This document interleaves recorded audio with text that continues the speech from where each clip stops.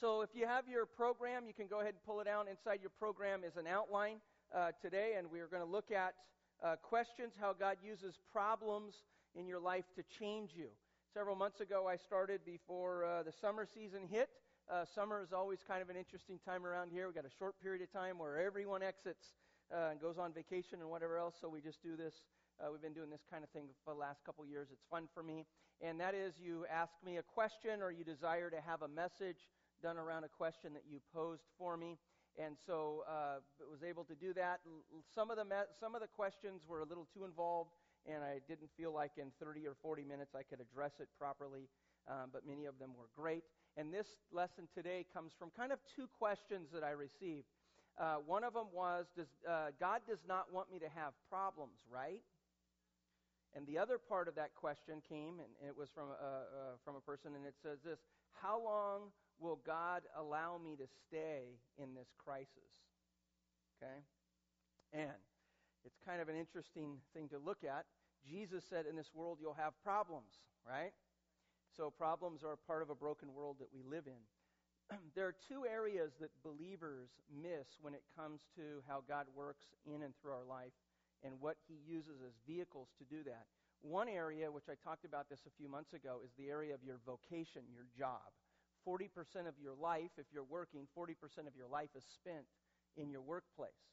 And so God is going to use your workplace environment to shape and mold you into the image of Christ. And sometimes we disconnect that.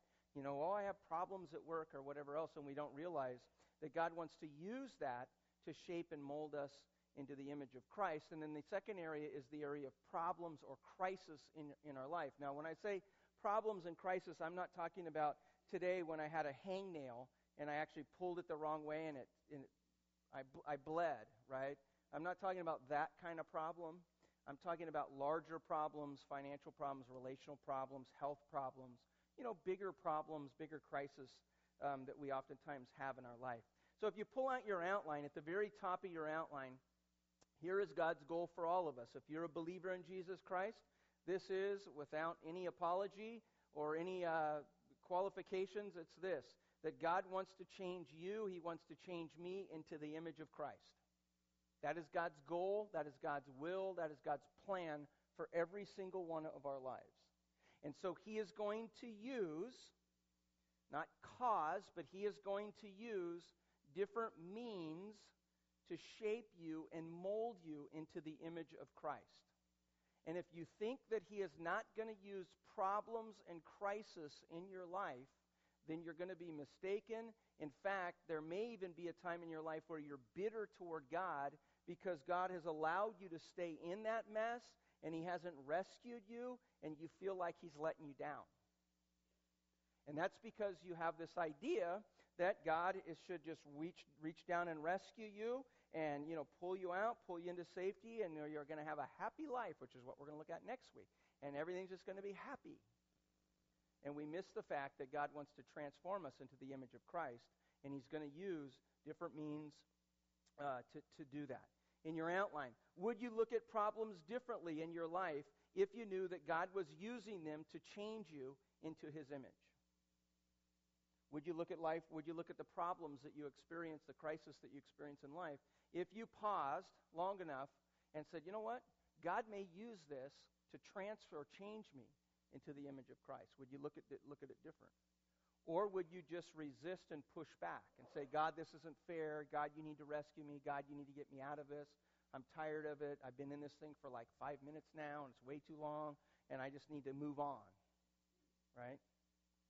But when you begin to recognize that perhaps He's allowing these things, not causing, but allowing these things in our life, these problems and crises in our life, because ultimately His goal is to transform us into His image. And how we process problems and how we go through problems, if you begin to recognize that they're allowed by God to transform you into the image of God, your attitude and your mindset is going to be different than if you're just digging in your heels and resisting. Okay, and we're going to go through that today. We're going to look at Jacob. Jacob is in the Old Testament, Genesis chapter 32. If you have your Bibles, you can turn there. It's a kind of a famous story. If you have kids in the back, you'll oftentimes hear about the life of Jacob and Esau. Jacob had a huge problem, but his problem wasn't his problem, and his crisis wasn't his crisis. His problem is that he wanted to be in control. He wanted to tell God and others what to do, and he, as a sense, just kind of resisted all of that, okay? Now, he thought that his problem was that he was going to have a time where he got reacquainted with his brother Esau, who he swindled out of his inheritance, okay? That's what he thought the problem was going to be. He thought that he had a conflict with his brother and that he was going to have to go, and his past sins were going to catch up to him, and he was going to have to reconcile with them. But he didn't recognize that really what God was going to do is God was going to use his problem, that he thought, to reveal his big problem, which is he wanted to be in control. He wanted to call the shots. He wanted to tell people what to do, where to go, and all that kind of stuff. And it was an issue of whether Jacob was going to trust God and surrender to God, or whether he was going to continue to live his own life. So just kind of let me pause and say this. When you're going through problems or crisis in your life, your problem and your crisis is not your problem or your crisis. Your problem is you want to be in control. That's your problem. And that goes all the way back into Genesis at the fall. Adam and Eve wanted to be God. They wanted to have the knowledge of God. They wanted to have the free will of God. They wanted to do what they wanted to do, and that was the problem, and that was what led into the sin, into the fall, right? And so our problem when it comes to crisis and trouble in our life, our problem isn't our problem, and it isn't our crisis. It's that we want to be in control of it, and when we can't control it, it causes heartburn in our life. Would you agree with that? And I'll throw this out to you. Most of your relational problems is a control problem. If my wife just did, I wouldn't have any of these issues. Control. If my husband just did, I wouldn't have any of these problems. Control. If my kids would just listen to what I have to say, they wouldn't be making those poor choices. Control. Let's go into vocation.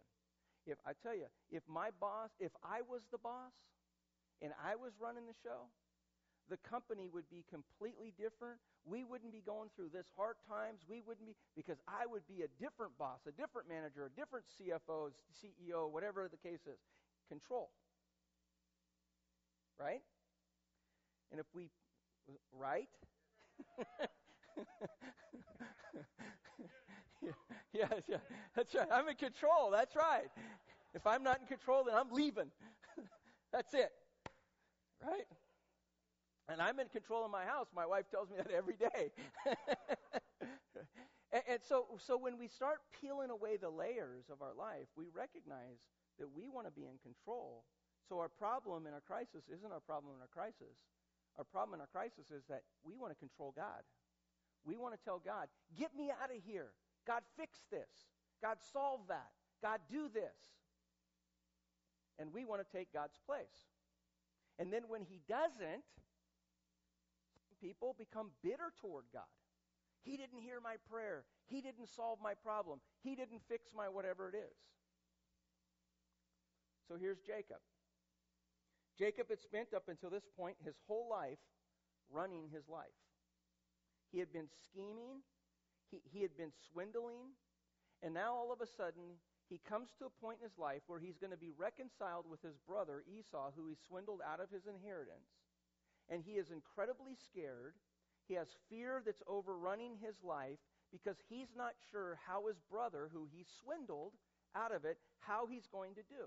So he conceives this brainiac idea where he's going to get part of his herd. He's going to separate him. He's going to have all of his people come and say to Esau, oh, my Lord, look at what he's done. And he's going to somehow appease his brother, and everything's going to be okay, and he's going to work through this problem. It's not going to be an issue, and he's going to go off, and he's going to continue to run his own life. Unfortunately, God had a bigger plan, right? Unfortunately for Jacob as he's going through it, but fortunately in the long term, that God wanted to do something in and through his life. And so let's take a look with me in your outline. There are 4 phases that God uses to change Jacob, and it's the same in our life when it comes to crisis and problems in our life. Number 1 in your outline is that he is going to give you a crisis or a problem in your life.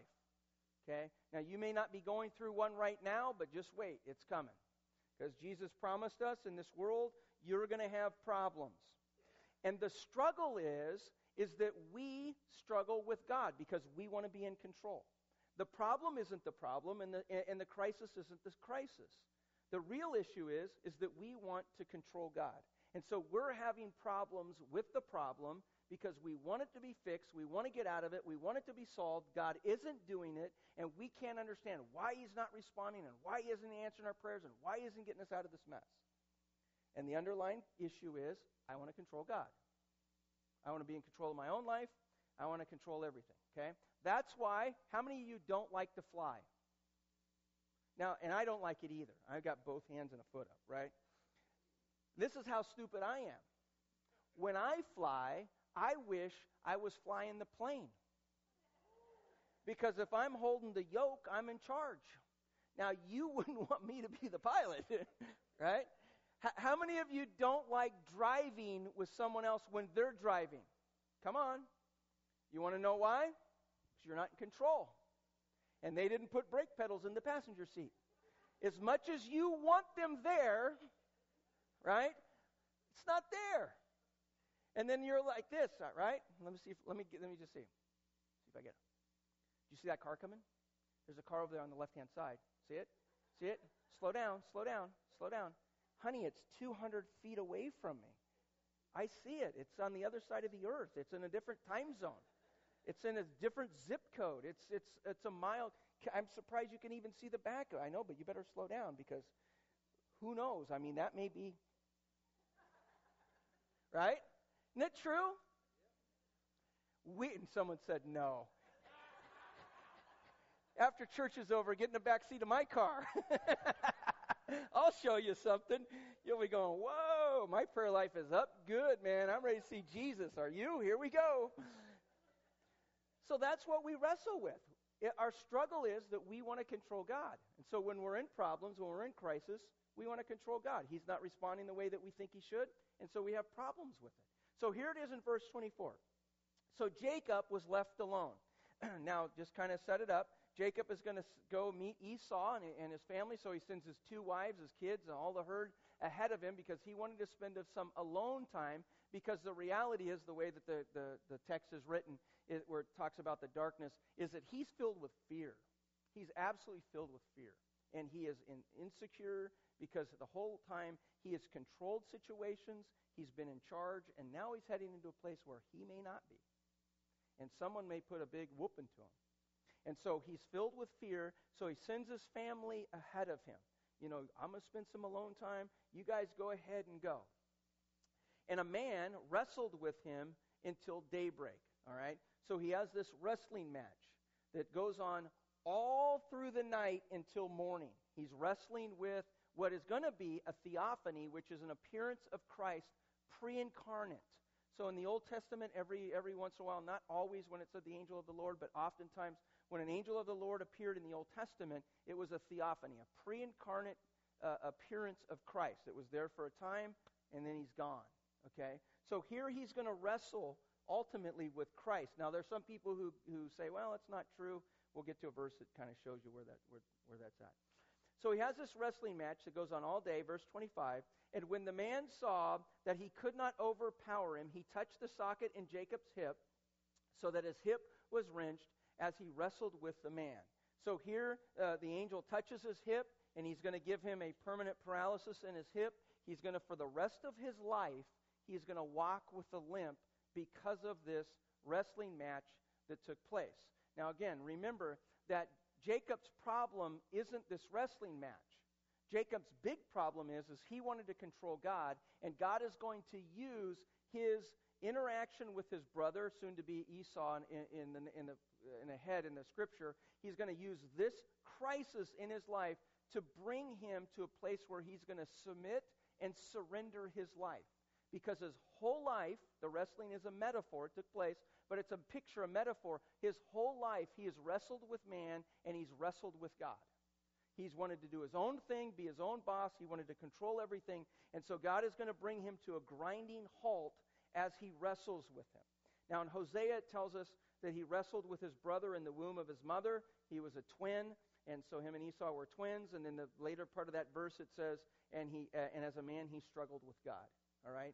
So some say, well, I'm not really sure he wrestled with God. He did. Actually, he called it Panel, which is a face-to-face with God. All right? Here we are in your outline. Regardless of what the problem is, there are two struggles that all of us will have. And this is not, well, maybe I'm different and any of it. All of us will have. When you have a crisis or a problem in your life, there are two areas that every single one of us will struggle with. Because remember, your problem isn't your problem, your crisis isn't your crisis. Your problem is, are you going to surrender to God or not?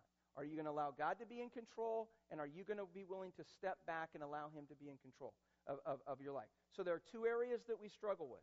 Number one there in your outline, it's not number one, but it will be the first one there. It says, will I obey him? That is the first struggle that all of us are going to have when we're in the midst of problems and crisis. Will I do what is right? Will I do what is right? And see, here's the temptation. When we're wanting to get out of it, it's like, Lord, will you rescue me? And I'm going to pull this up and, here I am. Lord, will you rescue me? And God pauses. So then I start thinking of shortcuts to get out. And when you find your own shortcuts, you will compound your problem. You may get out of the problem for a short time, but eventually it's going to come back threefold, tenfold. Right?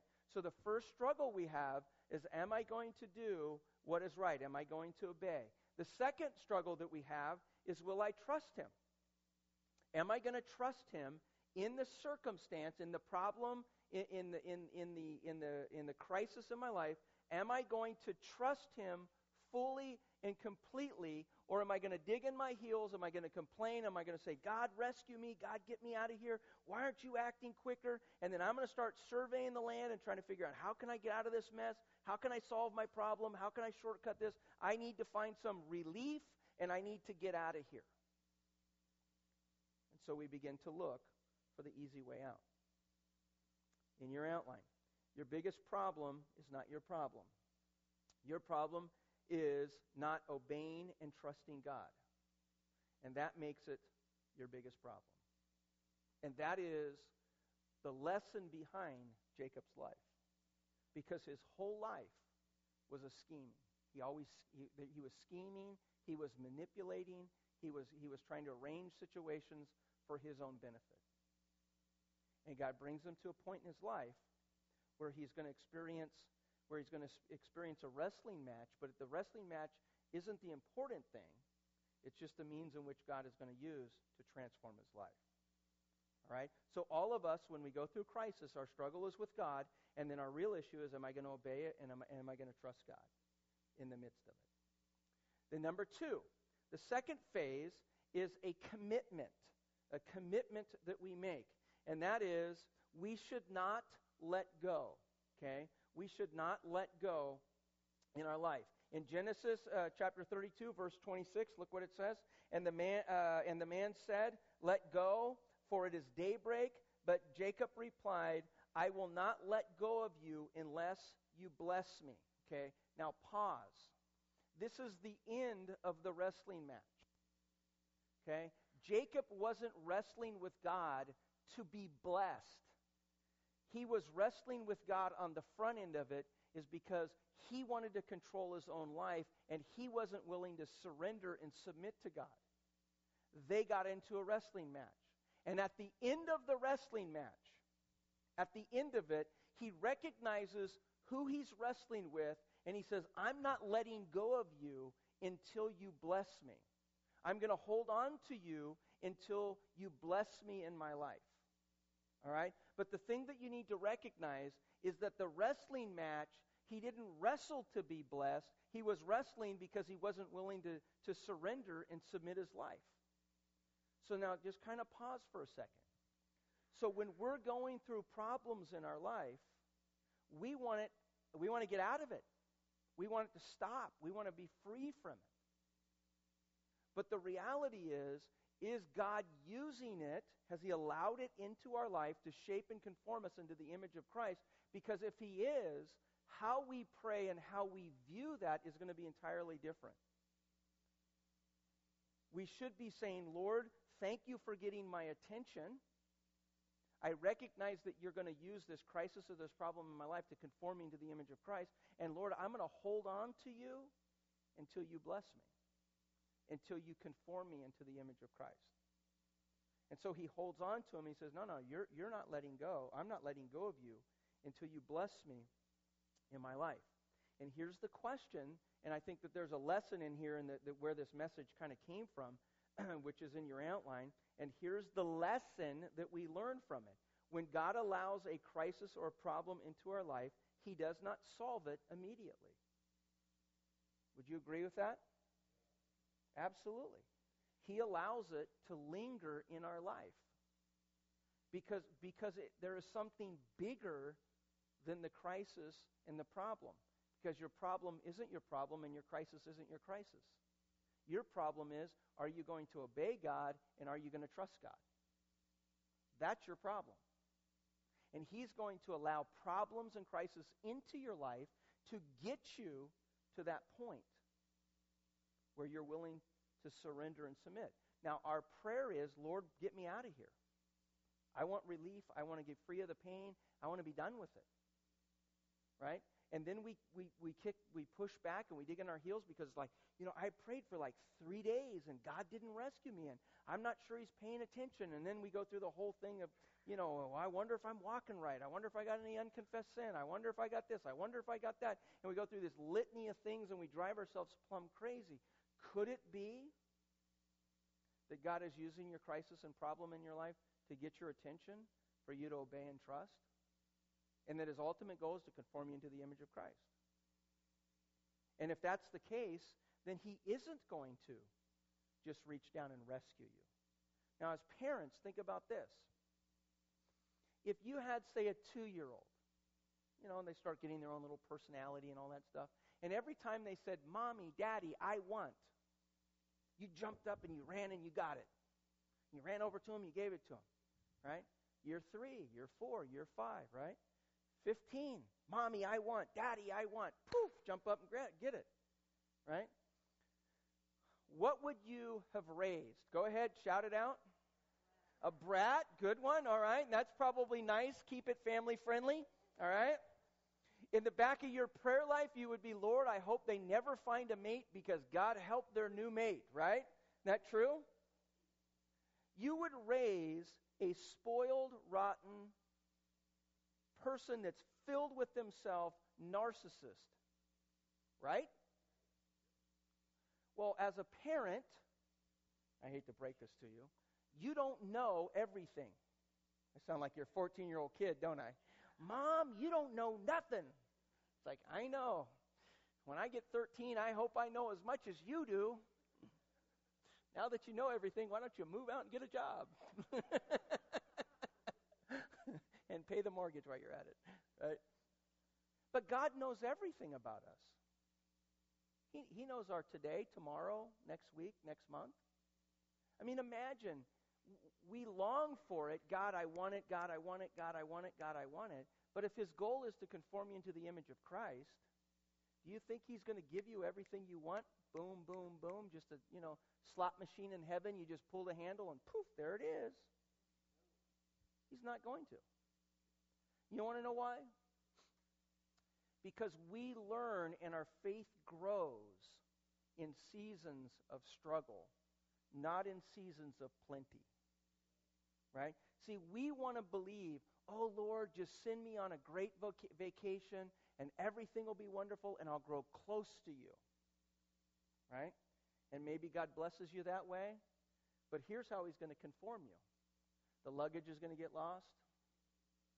You're going to walk up to the hotel room and they're going to go, Buchert?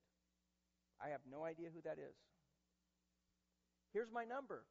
Sorry, we're booked. Right? He is going to teach us in times of struggle, not in times of plenty. And if we recognize that his goal is to conform us into the image of Christ, then when we experience those problems in our life, we're going to recognize that he's using to mold and shape us into his image. And he's not going to rescue us boom, boom, boom, boom, boom like we'd like. And we need to continue to do what is right. In fact, in Galatians chapter 6, verse 9, great verse, it says, "Let us not become weary in doing good, for at the proper time you will reap a harvest if you do not give up." See, too often we look for the shortcut because we no longer trust and we no longer obey because we want relief from the problem, we want relief from the crisis, and we're just looking for a way out, and we're going to take it whether it's God's way or not. We're just out of there. Then the problem compounds, right?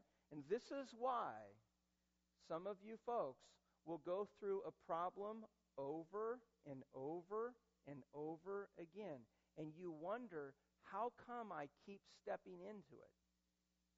Because there is a lesson in the crisis and in the problem that God wants to teach you about obeying and trusting. And if you learn it one time through, then you'll find some relief. But if you don't learn it, his goal is to shape you into his image. And so we're going to keep going through over and over and over again in our life until we come to that place where we're conformed to his image. You got that? Number 3, and this is by far the hardest. And I'll hear everyone dig their heels into the carpet. Don't push too hard because it'll end up pulling the carpet off the ground. So here it is. And that is, number 3 is the confession. And that is where we admit that we're the problem. And I already hear the pushback. But I'm not the problem. If my wife, if my husband, if my boss, if the pastor, if someone else, if they would just, what? Right? And here's the underline. I'm in control. I've lost control because our problem isn't our problem, our crisis isn't our crisis. The issue is that I'm struggling because I want to control God. I want to control him, and I want to control everything about it. And so the admission isn't that I'm the problem that you're going through. The admission is, Lord, I want to control everything, and I acknowledge that.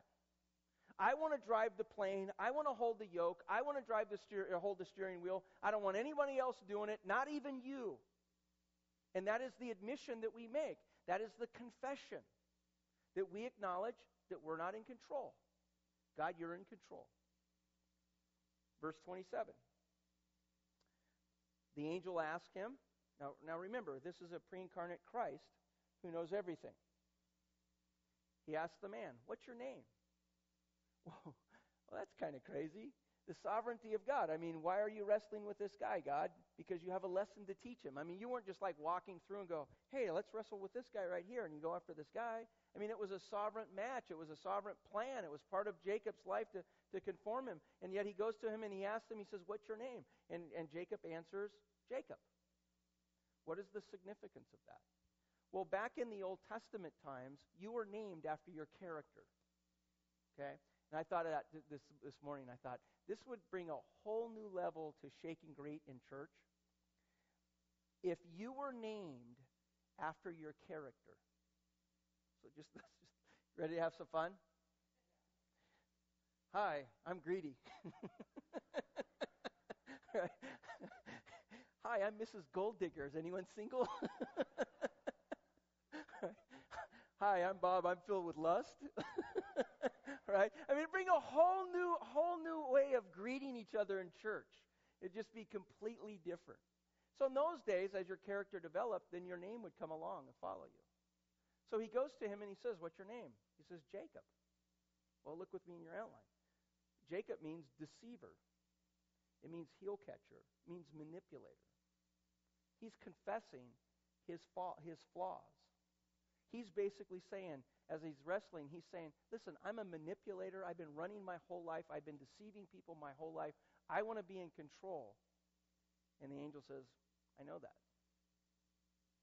I just want you to admit it, that you want to be in control. You want to call the shots. You want to be your boss." And so he asked him, "What is your name?" And he owns up to it. I mentioned this last week. Until you're able and in a place where you're able to own up to your flaws and faults, you will never experience the transformation that God wants to give you.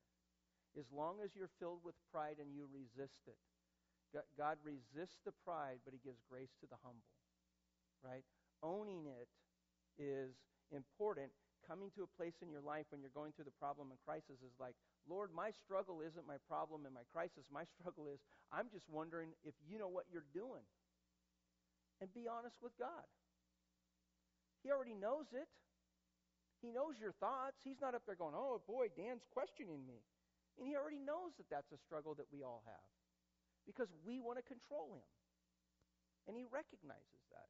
And so he brings him to a point in his life, in Jacob's life, and he says, hey, what's your name? I'm a deceiver. I'm a manipulator. I'm a heel catcher.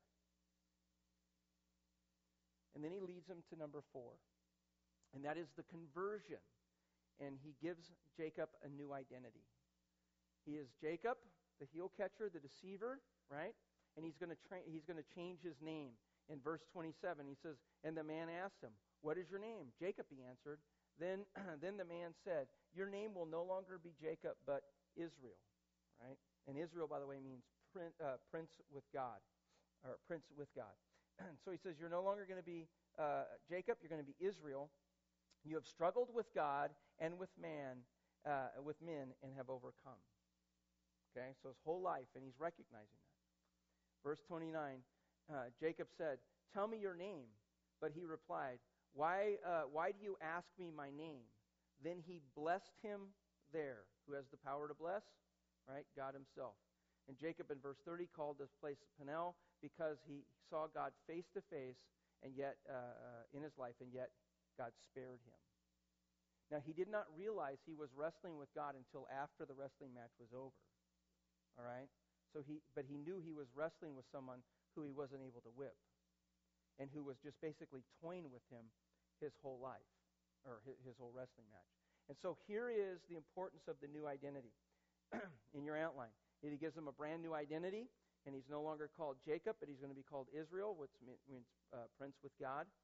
Number 2 in your outline, the second one is he's going to bless Jacob, but he blesses him after the wrestling match. Remember, the wrestling match wasn't for the blessings.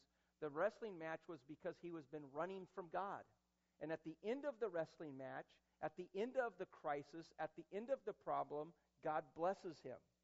So just kind of get your mind around that for a second. It's after God blesses him, after he goes through it.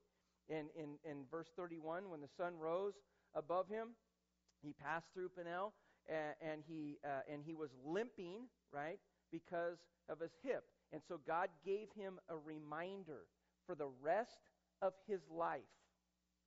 Now this is going to be huge. Here we go. When we go through crisis and problems in our life, we ask God to remove it from our mind. Now, in some cases, God may choose to do that. In other cases, he may not. In Jacob's case, in Israel's case, after he was new identity was given, God did not remove that from him. So for the rest of his life, he would spend limping to serve as a reminder of his wrestling with God. Okay?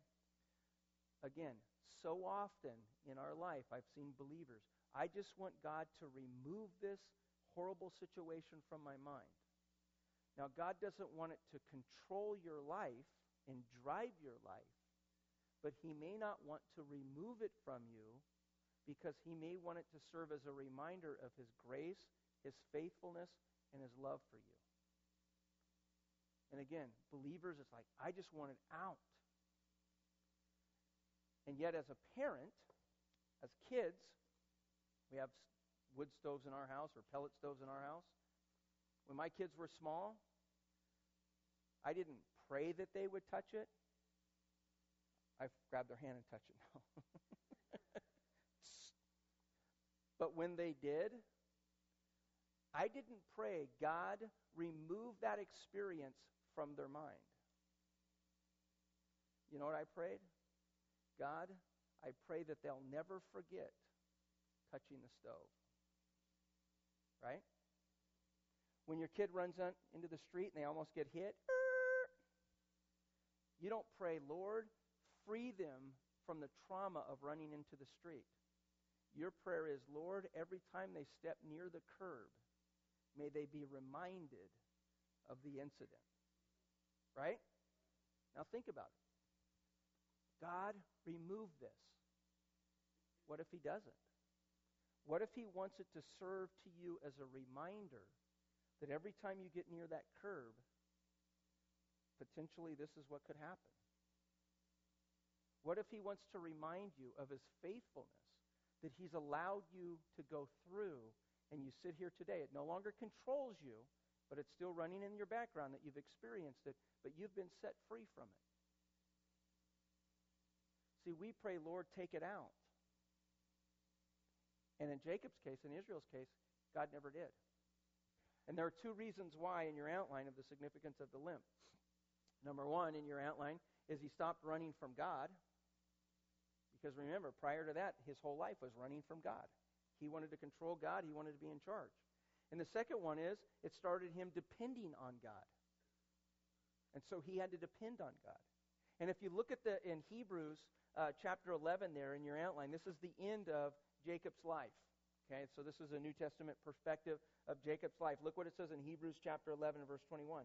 By faith, Jacob, when he was dying, he blessed each of Joseph's sons. So he blesses his grandchildren. And what did he do? And he worshipped as he leaned on the top of the crutch. You want to know why? Because he carried a crutch his whole life.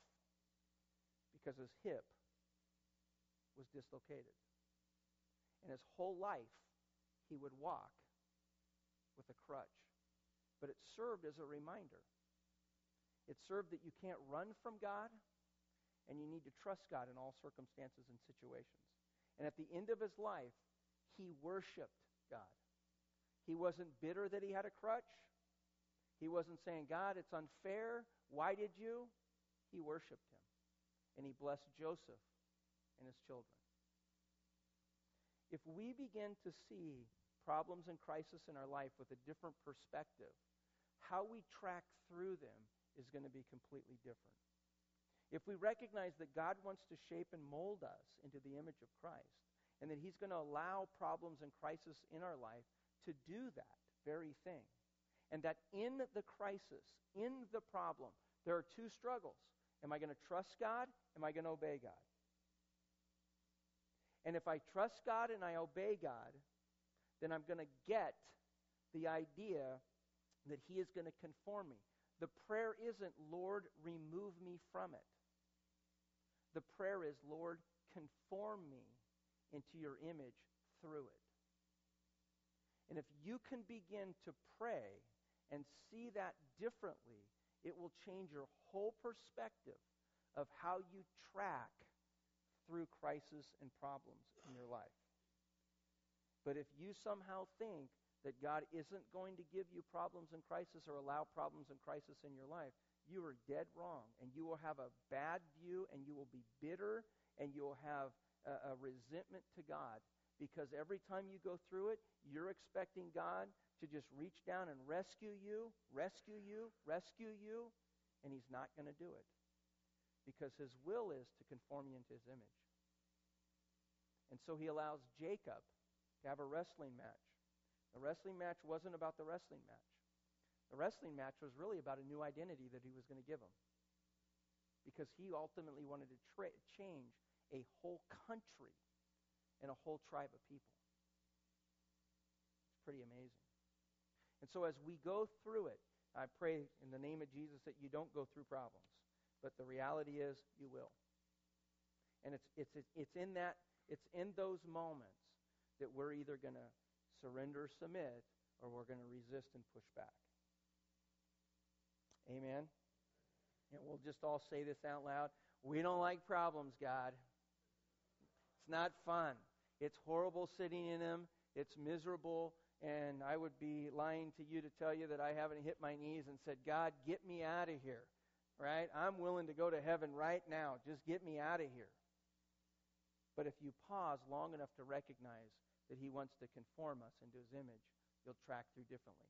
Now, next week we're going to piggyback on this because this is a dangerous theology that's offered out in America today. And that is the theology of happiness. And it kind of piggybacks on today. And that is that there are so many believers in America that believe God just wants me to be happy.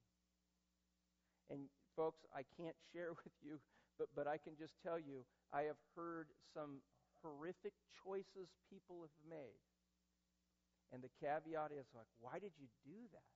Because I just believe God wants me to be happy. And it is scary because that's what they believe, that God just wants me to be happy. Let's pray. Lord, thank you for your love and your mercy.